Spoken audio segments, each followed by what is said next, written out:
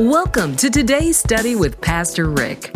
Reaching thousands around the world by radio and online, Pastor Rick provides answers to the challenges of everyday living.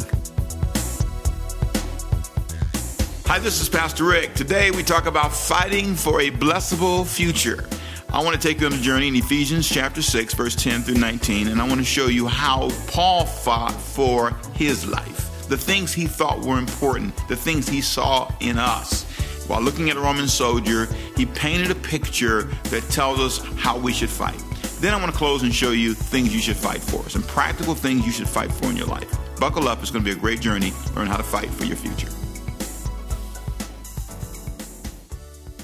What is the one thing in your life right now that you need to fight for? I've learned that some things just don't come freely. Nothing of great value is often done without great sacrifice. In the book of Ephesians chapter 6, verse 10, Paul raises some very interesting questions for us. He really answers some questions for us more than anything. Today's topic, repeat it with me please, say fighting for a blessable future. The word blessable has been our focus for the last several weeks. And I believe everybody is not blessable. God can't prosper and advance everybody. You met people like this. You try, you talk to them, you ask questions, you try to grab them around the collar and say, hey, you're listening to me. Try to get their attention. And nothing you do turns them around. And for a season of your life, sometimes you can be unblessable. If you go back and look at your life and ask yourself, at what age was I the most difficult to deal with? There are seasons you must fight through because they are just difficult seasons. And learning how to manage those seasons and learning how to realize this is just a season where I have a class that I must fight through. This is a season when I, as a parent, must fight through. And sometimes as children, it's not just parents. Children have to fight through your growth too. You've never done this before. Not with this person. Sometimes you got to be careful if you've had several children that you think every child's the same. They're not. This one's a genius, locked in a box of emotion, trying to break out on you. And so you have to understand that there's a fight season. You're on a job that's just not going to be easy. You can't be president and it be easy. It's not a job you get because you want an easy job. There's some jobs, some moments in this job as a pastor, I have to fight through. If I'm preaching and it's not going well and, oh man, let me just go sit down. But you can't. You have 3 more sermons to do in a row. Multiple services, I was telling one of our assistants, it changes everything when you preach 3 and 4 times in a row. I used to forget, the first time I did it, I forgot whether I'd given the example or not. I used to forget where I was in the message. Did I already say that? Sometimes you already said that. I know 2 times. It took me a while to learn how to segregate each service in my head and not get confused. There are moments in life when it's not easy. It's not easy. There's a moment when you have to back up and say, it's getting to me. My goal today is to show you how Paul fought. Paul fought for certain things in his life, and he gives us a list of them. And there's a list of 10 things I'm going to say. He said 9. I threw in a bonus 10, but I'm not going to take long. I promise you, this is going to take just a few minutes. And then I'm going to close, and this is what I want to close at, the 4 things I want you to focus on. There are 4 things I think that you should fight for in your life. And so look with me, if you would, please. Let me quickly work through this. Let me start by reading the text. Let me just read the text for you. Ephesians chapter 6, verse 10. Finally, my brethren, be what? Strong in the Lord and in the power of his might. You'll notice as you read through your notes, I have it all is under each point. So just kind of read through with me. Finally, my brethren, be strong in the Lord and in the power of his might. Verse 11, put on the whole armor of God that you may be able to stand against the wiles of the devil. That's why you put it on. Verse 12, for we do not, important, wrestle with flesh and blood, but against principalities, against powers, against the rulers of the darkness of this age, against spiritual hosts of wickedness in the heavenly places. Verse 13, therefore, take up the whole armor of God, that you may be able to withstand in the evil day. And having done all to stand, stand. Verse 14, stand therefore, having girded your waist with truth, And having put on the breastplate of righteousness, verse 15, and having shod or fitted your feet with the preparation of the gospel of peace. Verse 16, above all, taking the shield of faith, important, with which you will be able to quench all the fiery darts of the wicked one. And take the helmet of salvation and the sword of the Spirit, which is the word of God. Final verse. Praying how often? Always, with all prayer and supplication in the Spirit. Being watchful and so on. Now, I want you to notice for a second, in going through this, Paul summarizes what he sees as he sits in this prison. And he looks up and he sees a soldier. And there's this thought going through his mind. That's how we should fight. And the first thing I want you to notice in the list is he says you first should be strong. You should fight to be a strong person. There's something about deciding you're going to be strong. Making a decision. I am going to be strong. Say it with me, please. Come on. I am going to be strong. That's not something somebody can decide for you. You get to the place that you don't want to be where you are. Secondly, Paul fought to be a fully prepared person. Put on the whole armor. I'm not just going to be half dressed. I'm going to put on all I'm supposed to put on.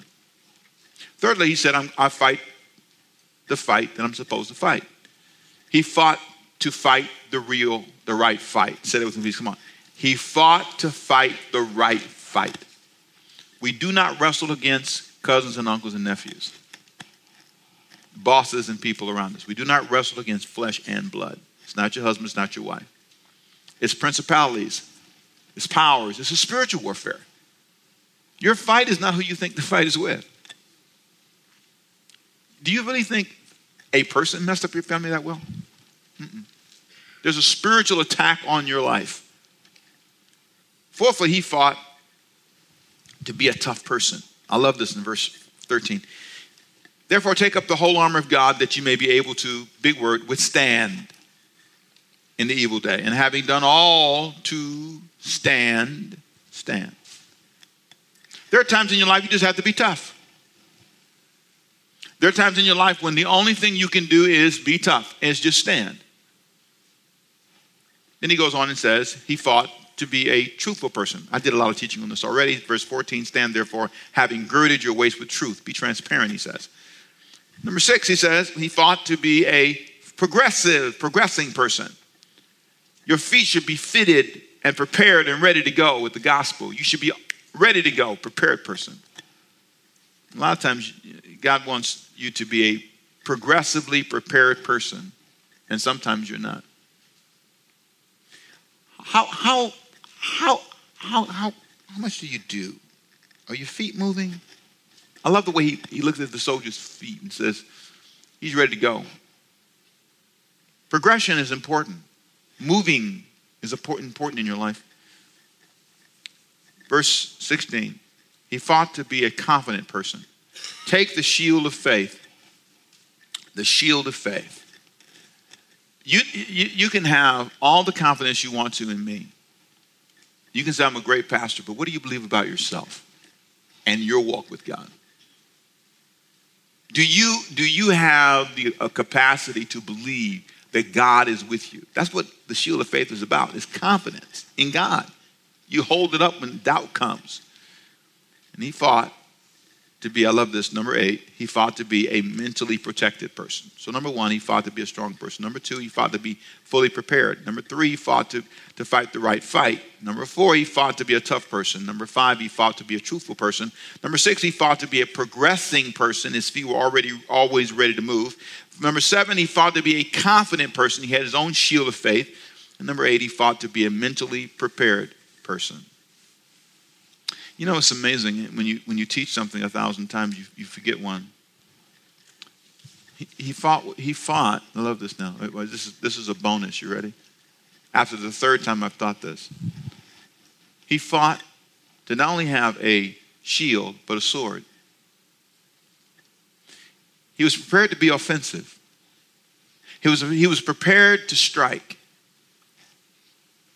He fought to be mentally protected.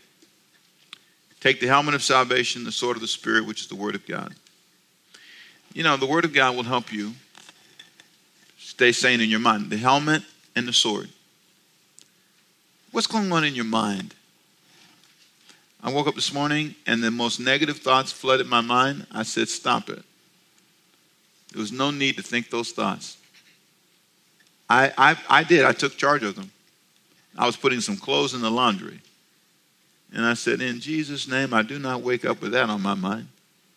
Because it was already taken care of anyway. But it's amazing how our minds can get so out of whack. And then this is my bonus. He fought to be a praying person. Praying always. And then lastly, I threw this in. He fought to be a blessable person.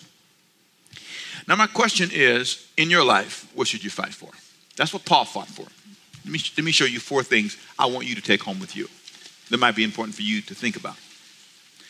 The first thing I want you to fight for is a mission focus. I want you to decide what your mission in life should be. What is the one thing you should do in life until you die? What is your purpose? Do you have a clear mental picture of your purpose? Your mission. My mission is simple. I have 4 things that I do. Our church, if you join our church, you've heard these 4 things. My first assignment, I believe, in life is to reach people. People. You're my mission. Find ways, create ways, podcasts, radio, television. We're considering that again. All these things we're doing is because my job is not to sit back and just exist. I am supposed to find ways to reach you. Second thing I'm supposed to do is teach people. Find ways to help educate.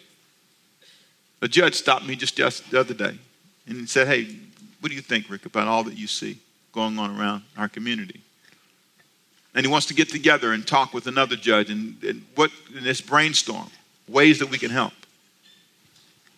I feel I should teach people. And then thirdly, I should help people grow people. Not just teach them. I need to see you move from first grade to second grade to third grade. Then here's the 4th one. I'm called to serve people. It's not about me. When you understand your purpose in life, when you get up in the morning, because imagine, you're okay. Imagine this. You're okay. Can we just get you off the table for a minute? Your needs, your wants, anything you desire, anything you didn't get, can for a minute just slide you to the side and imagine your purpose is to serve somebody else. That's what this is about. It's my mission in life. What's yours? What do you get up in the morning to do? So are you going to work just so this is cute. You go to work every day so you can pay your bills. Isn't that great? It's a great life, isn't it? God should be really excited that that's why you live. It's wonderful for you to talk about what you're going to get and what you're going to drive, and you got your little piece of metal with some paint on it and a few chairs in it and a little radio, and you're awesome. You're blessed because you drive a piece of metal with some paint on it, a couple of chairs in it. You talking about my car? Yeah, I'm talking about your car. With the trash on the floor. You're not talking about no. Yeah, I'm talking about your car. I'm talking about your car. Okay, your clean car. I like a clean car. I get all that, but put this in perspective. How do you impress anybody who's omnipresent? He doesn't need a car. I'm everywhere at the same time. Now that's a real car. God is omnipresent everywhere at the same time. There's nothing you will ever do in your life that gets you above being a servant. Jesus said, let the greatest among you be your servant. Our reason for existing as a church, the only reason we have a right to exist, is because we serve.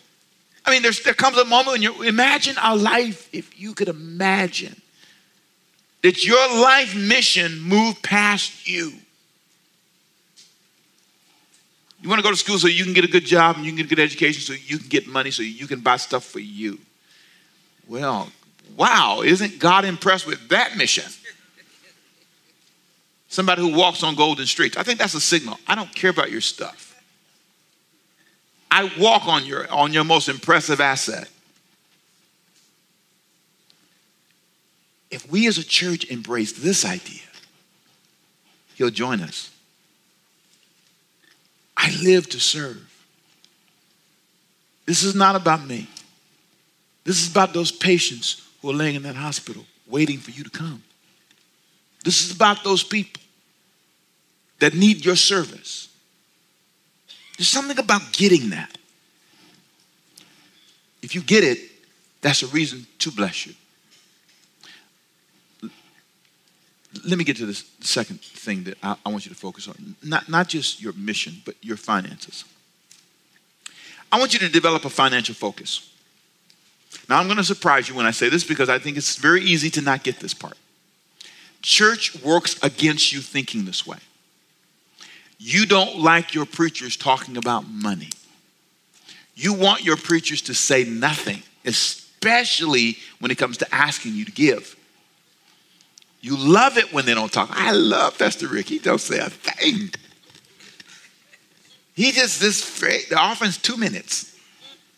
Just love it. Like that church. Now, but understand something. Here's what I believe. Your biggest problem, forget about giving for just a moment. Your biggest problem is finances are a problem. They keep ringing in your soul.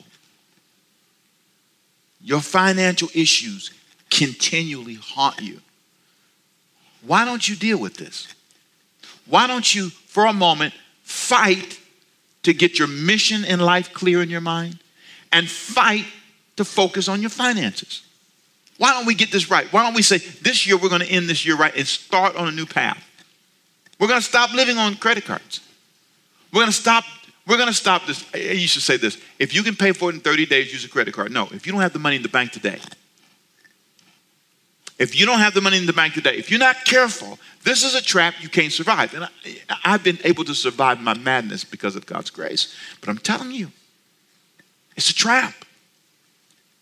It's a trap you can't get free from. I don't care how much money you make. It's not another $5,000 you need. It's not another $10,000 you need. I love something Oprah Winfrey said. She says, you think money is your problem, but it's not.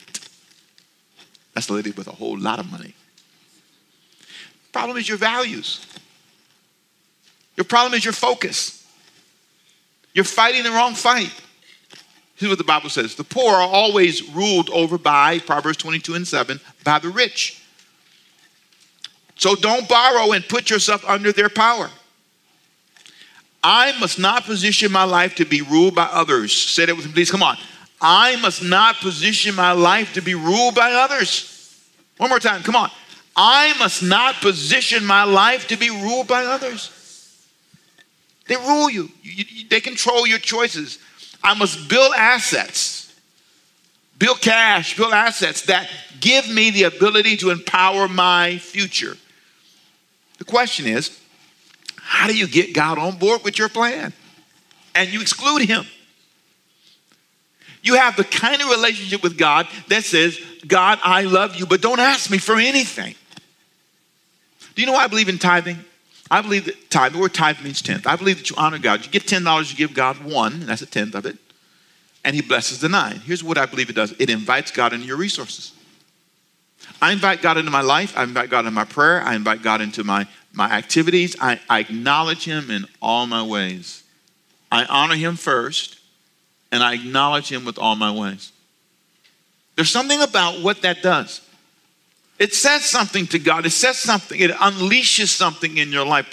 Malachi 3 says, he opens the windows of heaven, verse 10, and pours out blessings for you. There's something that happens when you focus on your finances. You know, I just think we just get so far off. And it shows. And as I say, preachers are just nervous about it. You know, they do this thing for me every year. They honor me a couple of times a year, and they give something. And a lot of times I give it back or give it to the mission. I need to stop doing that. Praise God. Stop being afraid of money. Stop being afraid to be blessed.